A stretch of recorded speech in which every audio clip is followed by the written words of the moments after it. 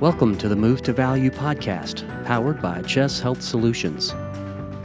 The Move to Value podcast is dedicated to helping healthcare providers understand and make the transition into value-based care. We do this through conversations and the sharing of innovative ideas with experts and leaders throughout the healthcare industry. Our mission is to sustainably transform the healthcare experience for the patient, provider, and care team by cultivating a value-oriented, compassionate, and health-aligned community. In this episode of the Move to Value podcast, we talk with the director of the Center for Healthcare Innovation, Dr. Jeff Williamson. Dr. Williamson is also professor and chief of geriatric medicine at the Wake Forest School of Medicine. Dr. Williamson, welcome to the Move to Value podcast. Can you talk to me about the Center for Healthcare Innovation and the Center for Aging, and what is the mission of each? Yeah. Well, the Center for Healthcare Innovation was really founded on the concept that we needed a vehicle for more rapid communication and translation of our discovery into the patient's environment, whether that's wellness or actually the delivery of care, for example, in the hospital. So Wake Forest is known around the world for its research. It's a research institution. But many of the things we discover are implemented 20 years after the discovery, or they're implemented in some health system halfway across the nation. So that was really the purpose for the Center for Healthcare Innovations. We've had for many years a sister center, so to speak, Wake Forest Innovations, which is about commercializing discovery, a new kind of hip replacement or a new enzyme. But our center is specifically tasked with taking a lot of that discovery that's not commercializable but has tremendous value to patients, their families, and to the healthcare system, and getting that more rapidly to the front lines. You also asked me about geriatric medicine. Wake Forest really has a clinical entity. It's called the Section on Geriatric Medicine and Gerontology, which I'm head of. Then there's the Center for Healthy Aging and Alzheimer's Prevention. I'm a clinical leader of that. The center is actually led by Drs. Stephen Krzyzewski and Suzanne Kraft, their research faculty. But our mission of all of that together is to find more ways to help prevent disability with aging. So when I mean disability, a simple way to put it is, how can we prevent the two most common reasons that someone moves from their home and into an assisted living or nursing home facility? And either they have difficulty walking or difficulty remembering. So our main thrust of our research is understanding how to delay or prevent loss of particularly leg strength and walking, and loss of brain health, the most common form of which is Alzheimer's disease. That's really the purpose of geriatrics and the Center for Healthcare Innovation, and even all of our clinical care. When I take care of patients, I'm thinking of them holistically as, how can I help you preserve your ability to walk and think? Even if you have 10 diseases at 90, the successful patient to me might have 10 diseases, but they're still interacting with their family, they're remembering those interactions, and they're still able to physically contribute to family life. We all want to be that patient that at 95 just doesn't wake up one morning and the night before we were, hugging our honey or reading to our grandchildren, great-grandchildren, tucking them to bed. That's the goal. So that's what we do. And we really try to marry those two goals between the Center for Healthcare Innovation that I'll talk about a little bit later, and geriatric medicine, and the STIC Center for Healthy Aging and Alzheimer's Prevention. Well, you touched on this a moment ago, but I would like you to elaborate on how you see this work impacting patients' quality of life. Yes. I see a lot of patients, journey through the healthcare system, and at the end of that journey, they're not really sure, are they better off or not? And has the healthcare system addressed what's the most important thing to them? And usually what I find is that patients, especially this Center for Healthcare Innovation, is unique in the nation, even in the world. There is no other one that's focused on wellness and healthcare delivery for the senior population. That's a major focus of ours. And for that population, we want to make it so that the people caring for them have the tools at their disposal to increase the joy that they have of working with older people.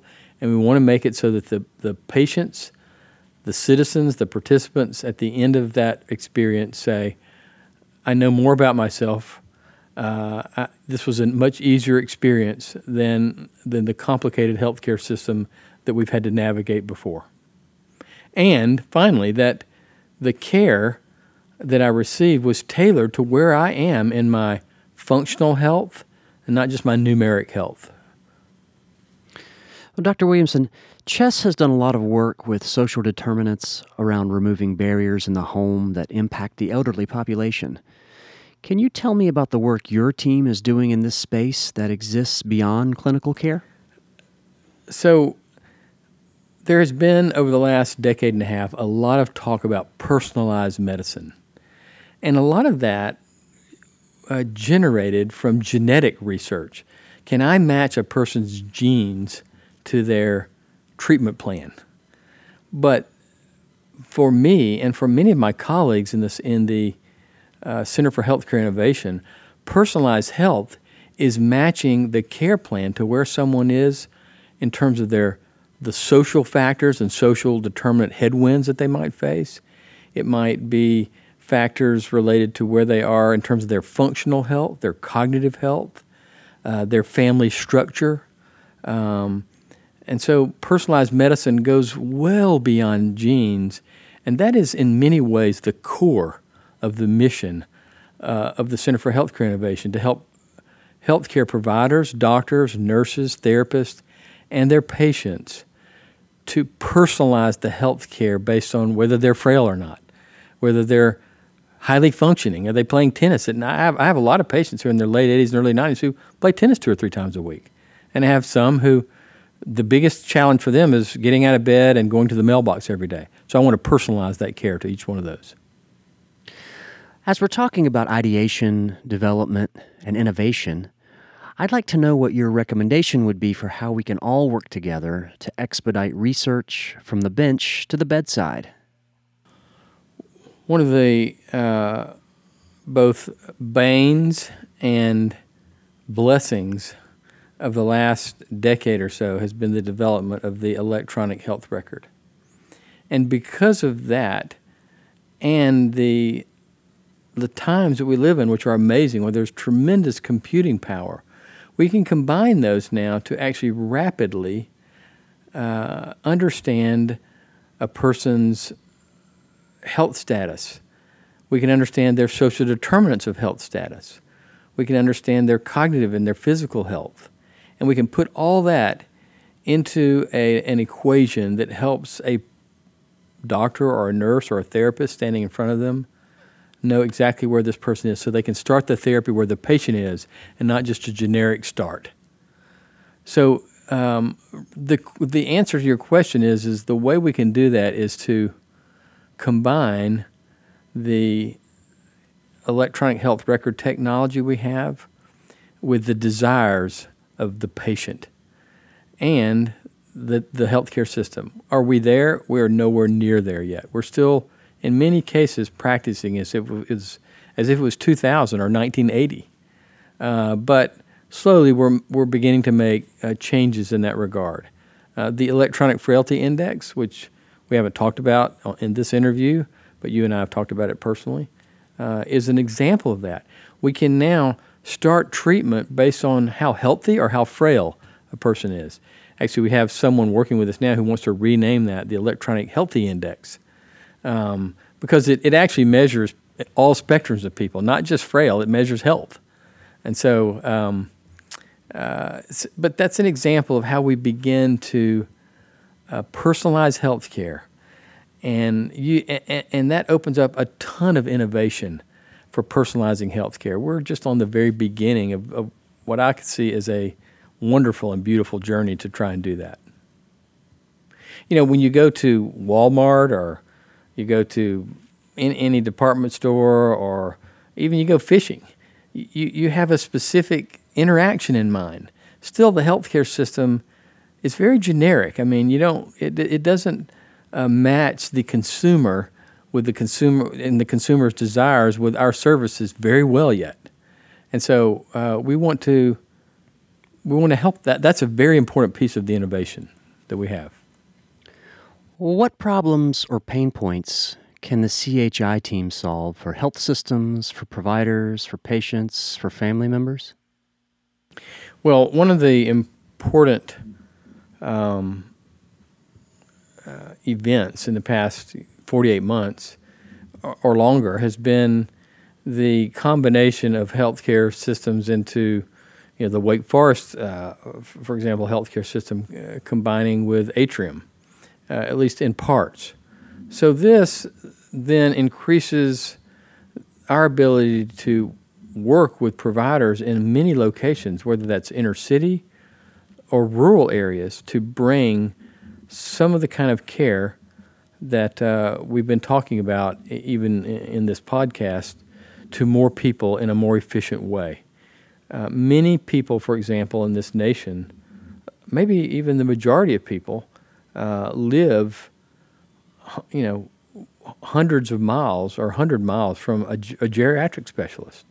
But now, with our work in the Innovation Center, we can take their electronic health data, understand that they might need a geriatrician, and actually do at least a virtual visit, which isn't as good as an in-person visit still with a geriatrician, but it's better than nothing.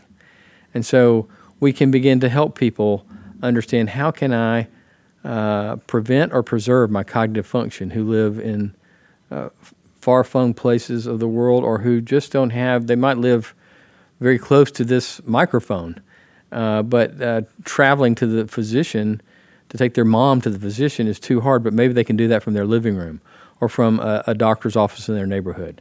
So that's how we can begin to bring innovation into the neighborhoods and the communities where people are living without them having to come to some ivory tower. That's our goal. And how do you see the role of the geriatric emergency department fitting into that? Yes, you and I just were talking about the concept of the fact that emergency rooms are packed around the country, and I think one of the reasons for that is we have not begun to rethink emergency care. We're still practicing it as if it's like 1975 in some ways, not technologically practicing it, but in terms of customer service, practicing it that way. So for many years, we've had pediatric emergency rooms, but now the fastest growing part of our population, and really one of the largest parts, are older people. And emergency rooms are often not a friendly place for older people. So there's a movement in the country. There are some places already that are developing, just like we have pediatric emergency departments, they're developing geriatric emergency departments, where we can then implement what electronic health record metrics that tell us already this person was frail before they ever got here, or they had cognitive impairment or dementia before they ever got here, and we can then adjust our protocols according to that. So I think this is going to be an increasing demand, but also an increasing implementation of geriatric emergency rooms and geriatric protocols more for emergency rooms. So, Dr. Williamson, tell me, what are some of the cool ideas that your team is investigating now? Well, you and I have already talked about the frailty index, which again might be renamed the healthy aging index as well. But that has tremendous applicability to many areas of medicine. For example, our cardiology teams, our cardiovascular medicine teams, are trying to identify people who are in that sort of middle ground. They're not frail, but they're not healthy. But those are the people who often get a procedure and they actually never recover. Their function is worse rather than better. they spend many days in an intensive care unit or in a nursing home and actually don't ever return home. So one of the projects that we're really working on now is how can that electronic health index help refine, especially people in the middle. We're doing pretty good already with someone who's very frail. We don't put them through chemotherapy or operations, but can we identify people in that middle group who this means everything to restoring their function, or it means actually the worst possible thing to reducing their function if we operate on them or replace their aortic valve, etc. That's a big project. We're doing exactly the same thing. We're beginning to do this with cancer therapy. What people in that middle will chemotherapy actually help restore them like a younger person or give them a longer functional life. But what people who, if we give them chemotherapy, we're actually shortening their life by doing that. So that's a big project for us, and that will use data. We'll begin to look and see what are the factors that we didn't really realize were factors in this, such as maybe these people have what we call subclinical cognitive impairment. They're beginning to have an unhealthy brain, and so the chemotherapy actually makes that even more unhealthy. And so that's just one example. Or there's some people that their social determinants of health headwinds were so high that we need to address all that before we started replacing their heart valve, that kind of thing. We have another very important project, one of the quote-unquote holy grails of dementia research is, can we begin to identify people early, much earlier than what I often say is that the next-door neighbor can diagnose that someone has Alzheimer's disease or not. That doesn't take a professional physician. But understanding very early in the course of the disease when you can do something about it. Right now, there's not any tests that we do for that.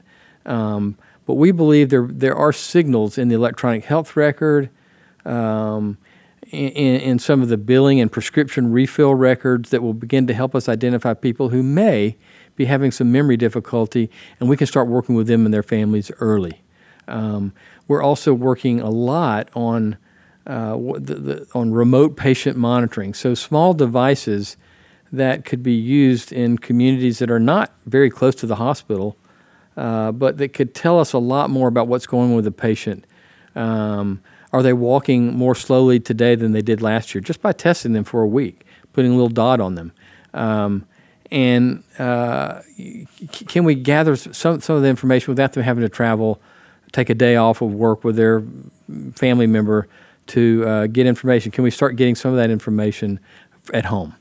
That's a really big one. We just actually published a paper also working with Verily Health, which is it's a division that's in the same company that Google is in, measuring people's temperature with a little patch about the size of a quarter that they just wear. It tells their temperature every day. But that's really important in retirement homes because temperature changes were often undetected, and then COVID breaks out in the facility and infected a lot of people before they ever knew. So those are the kind of things we're really working on now. Wow. So much potential and opportunity. So with that said, how can CHESS and CHI work together to change the world? CHESS is in many ways the best laboratory for the CHI. All kinds of research need congenial and convenient laboratories to test new ideas, especially an innovation center. So we've been partnering with CHESS, as you know, to implement the electronic frailty or the electronic healthy index so that we can help primary practitioners identify patients who are more prone to miss a visit, for example. Can identify people who they need to prioritize for vaccinations, or can identify people who really maybe the last thing they need is a dermatologic surgery, but instead they need advanced care planning or a colonoscopy. It might be less important for them to get a colonoscopy than an advanced care plan. CHESS is the laboratory in which we're looking for early adopters of innovation to help them improve the personalized care they want to deliver to patients. CHESS has a group of clinicians, be they nurses, nurse practitioners, physicians, etc., who are willing to think about, the old Wayne Gretzky thing about where the puck's going and not just where it is. They're willing to think about where's the healthcare system going, where does it need to go to be a better citizen. We talk about corporate citizens. Well, there's healthcare citizenship. And so I think CHESS seems to attract people who are wanting to especially improve the citizenship of the healthcare system. And that's how we can really partner. What we also need in that partnership from CHESS are the frontline clinical providers coming to us through the CHESS leadership and saying, boy, here's something you could really help us with. We may or may not be able to help, but until we know what the pain points for providing better care are, we might be working on something that has no relevance to the front line. So that's also part of this partnership. Well, what is the next frontier? I like to use the analogy of Amazon, and probably others are using it now, but I always think I did it first. But people purchase consumer goods from their living room now. And I think there's a huge hunger to produce healthcare services from your living room. And to me, I think that's part of the that's part of the mission. That's part of the frontier that will expand better health. Actually, people want to purchase wellness from their living room. You can't purchase an ICU in your living room, but you can purchase wellness and information to help you age successfully, like we talked about at the very beginning, to preserve physical and cognitive function for as long as possible. That's the frontier that I think is going to be really important over the next 5 to 10 years. Giving people from all walks of life, all socioeconomic status, equitable access to information that can help them live productive lives in their families and their communities. Well, Dr. Jeff Williamson, thank you for joining us today on the Move to Value podcast. Tom, it's been a pleasure for me to do this, and I just really have enjoyed talking with you. And even as I'm talking and listening, I'm thinking about the exciting opportunities we have in the future. Thanks for listening to the Move to Value podcast, powered by CHESS Health Solutions, where our mission is to sustainably transform the healthcare experience for the patient, provider, and care team. We hope you have enjoyed this episode. As always, you can head over to movetovaluepodcast.com to sign up for the email list, as well as check out all the resources in the show notes. If you are interested in continuing to hear about value-based care and how it impacts you, you can subscribe to this podcast on your favorite podcasting platform. Also, we would love it if you would share the Move to Value podcast across social media and leave a rating and review. See you next time.